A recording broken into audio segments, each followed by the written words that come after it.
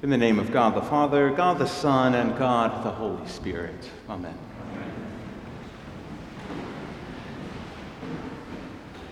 I don't know why, but for some reason this week, the word maintenance has been on my mind.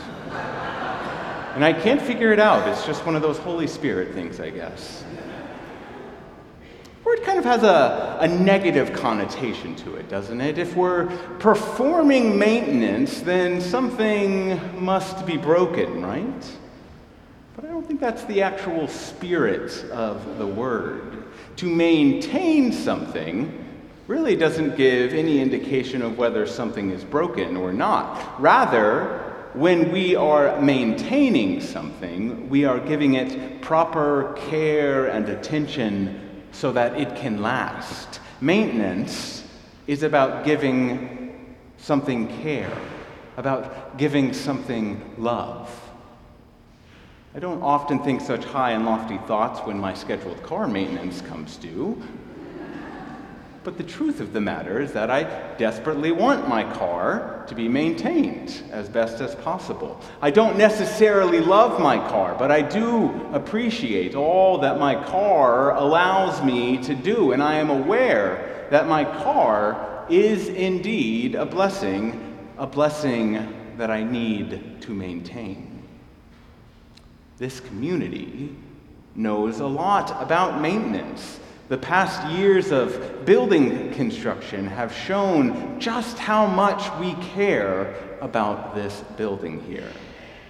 Not necessarily because we particularly love this building, although I dare say we do, but we especially love how this building allows us to live into our God-given mission in a way that only this building allows us to do. Only this spot in Norfolk, only this community of people gathered. Part of our identity as Christians living out our faith in Hampton Roads is tied up in this building. So the maintenance of this space is a particularly good practice in maintenance. It's a maintenance of our unique expression of faith. And so this weekend, maintenance is on full display. We are now in what Father Noah has lovingly referred to as scaffold tide. The important work to maintain our wonderful Te Deum window above the high altar has begun and will continue now, at least with the scaffolding here, for the next month. Similarly, the Episcopal Diocese of Southern Virginia met this weekend in Williamsburg for our annual Diocesan Council. This yearly convention is where we give time and attention to the matters that affect the whole of our church, the whole of our diocese. This yearly maintenance is vital to our life together, and so many thanks to the delegates who attended on Christ and St. Luke's behalf. So it's fitting then that we have readings presented to us on this maintenance-themed weekend and also the last weekend of Epiphany that speak to us about God's sustaining presence in our lives as well as the revelation of God's goodness. And so we have the narrative of Elijah and Elisha and the Transfiguration. Our reading from 2 Kings today tells the story of Elisha taking on the mantle, that is, the work and the power of Elijah.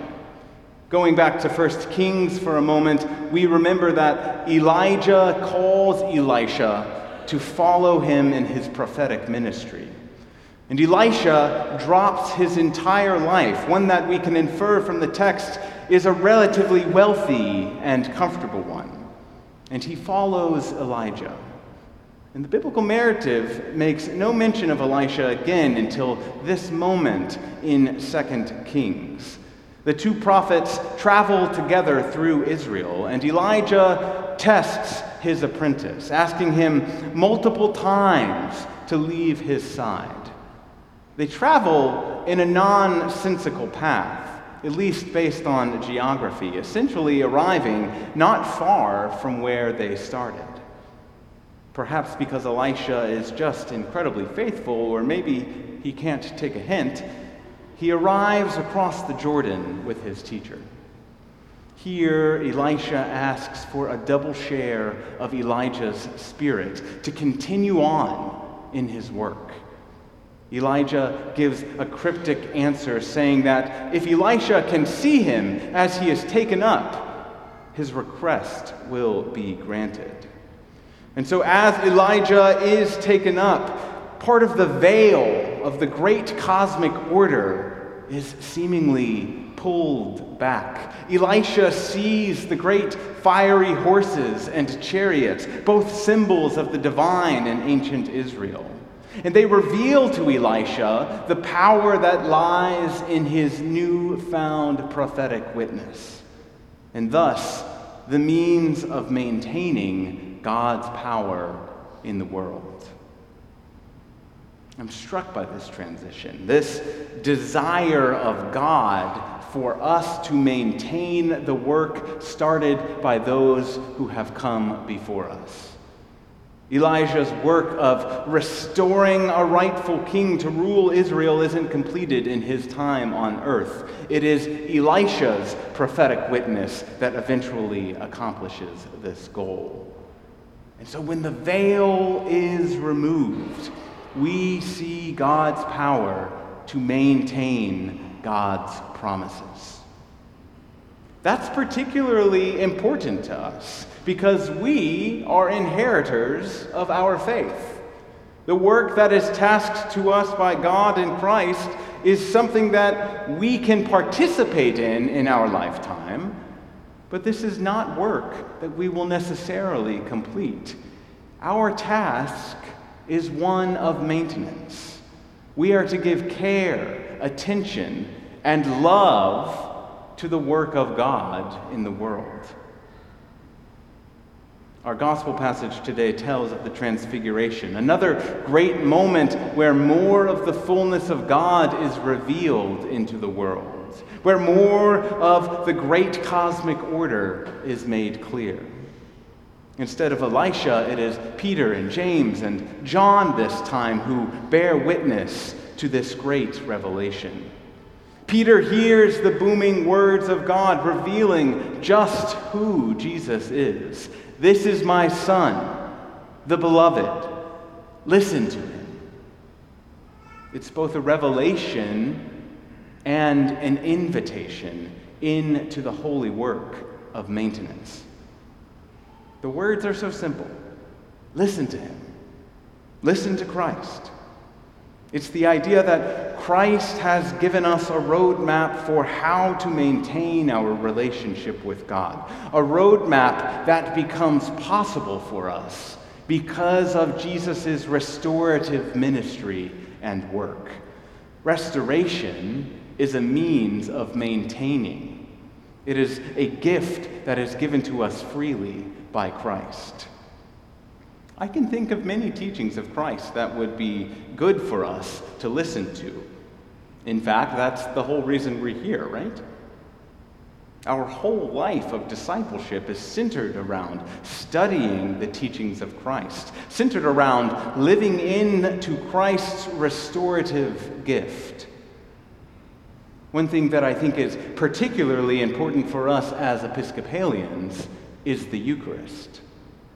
Each time we gather for the Eucharist, we note that Jesus has specifically asked, has taught us to participate in this holy remembrance.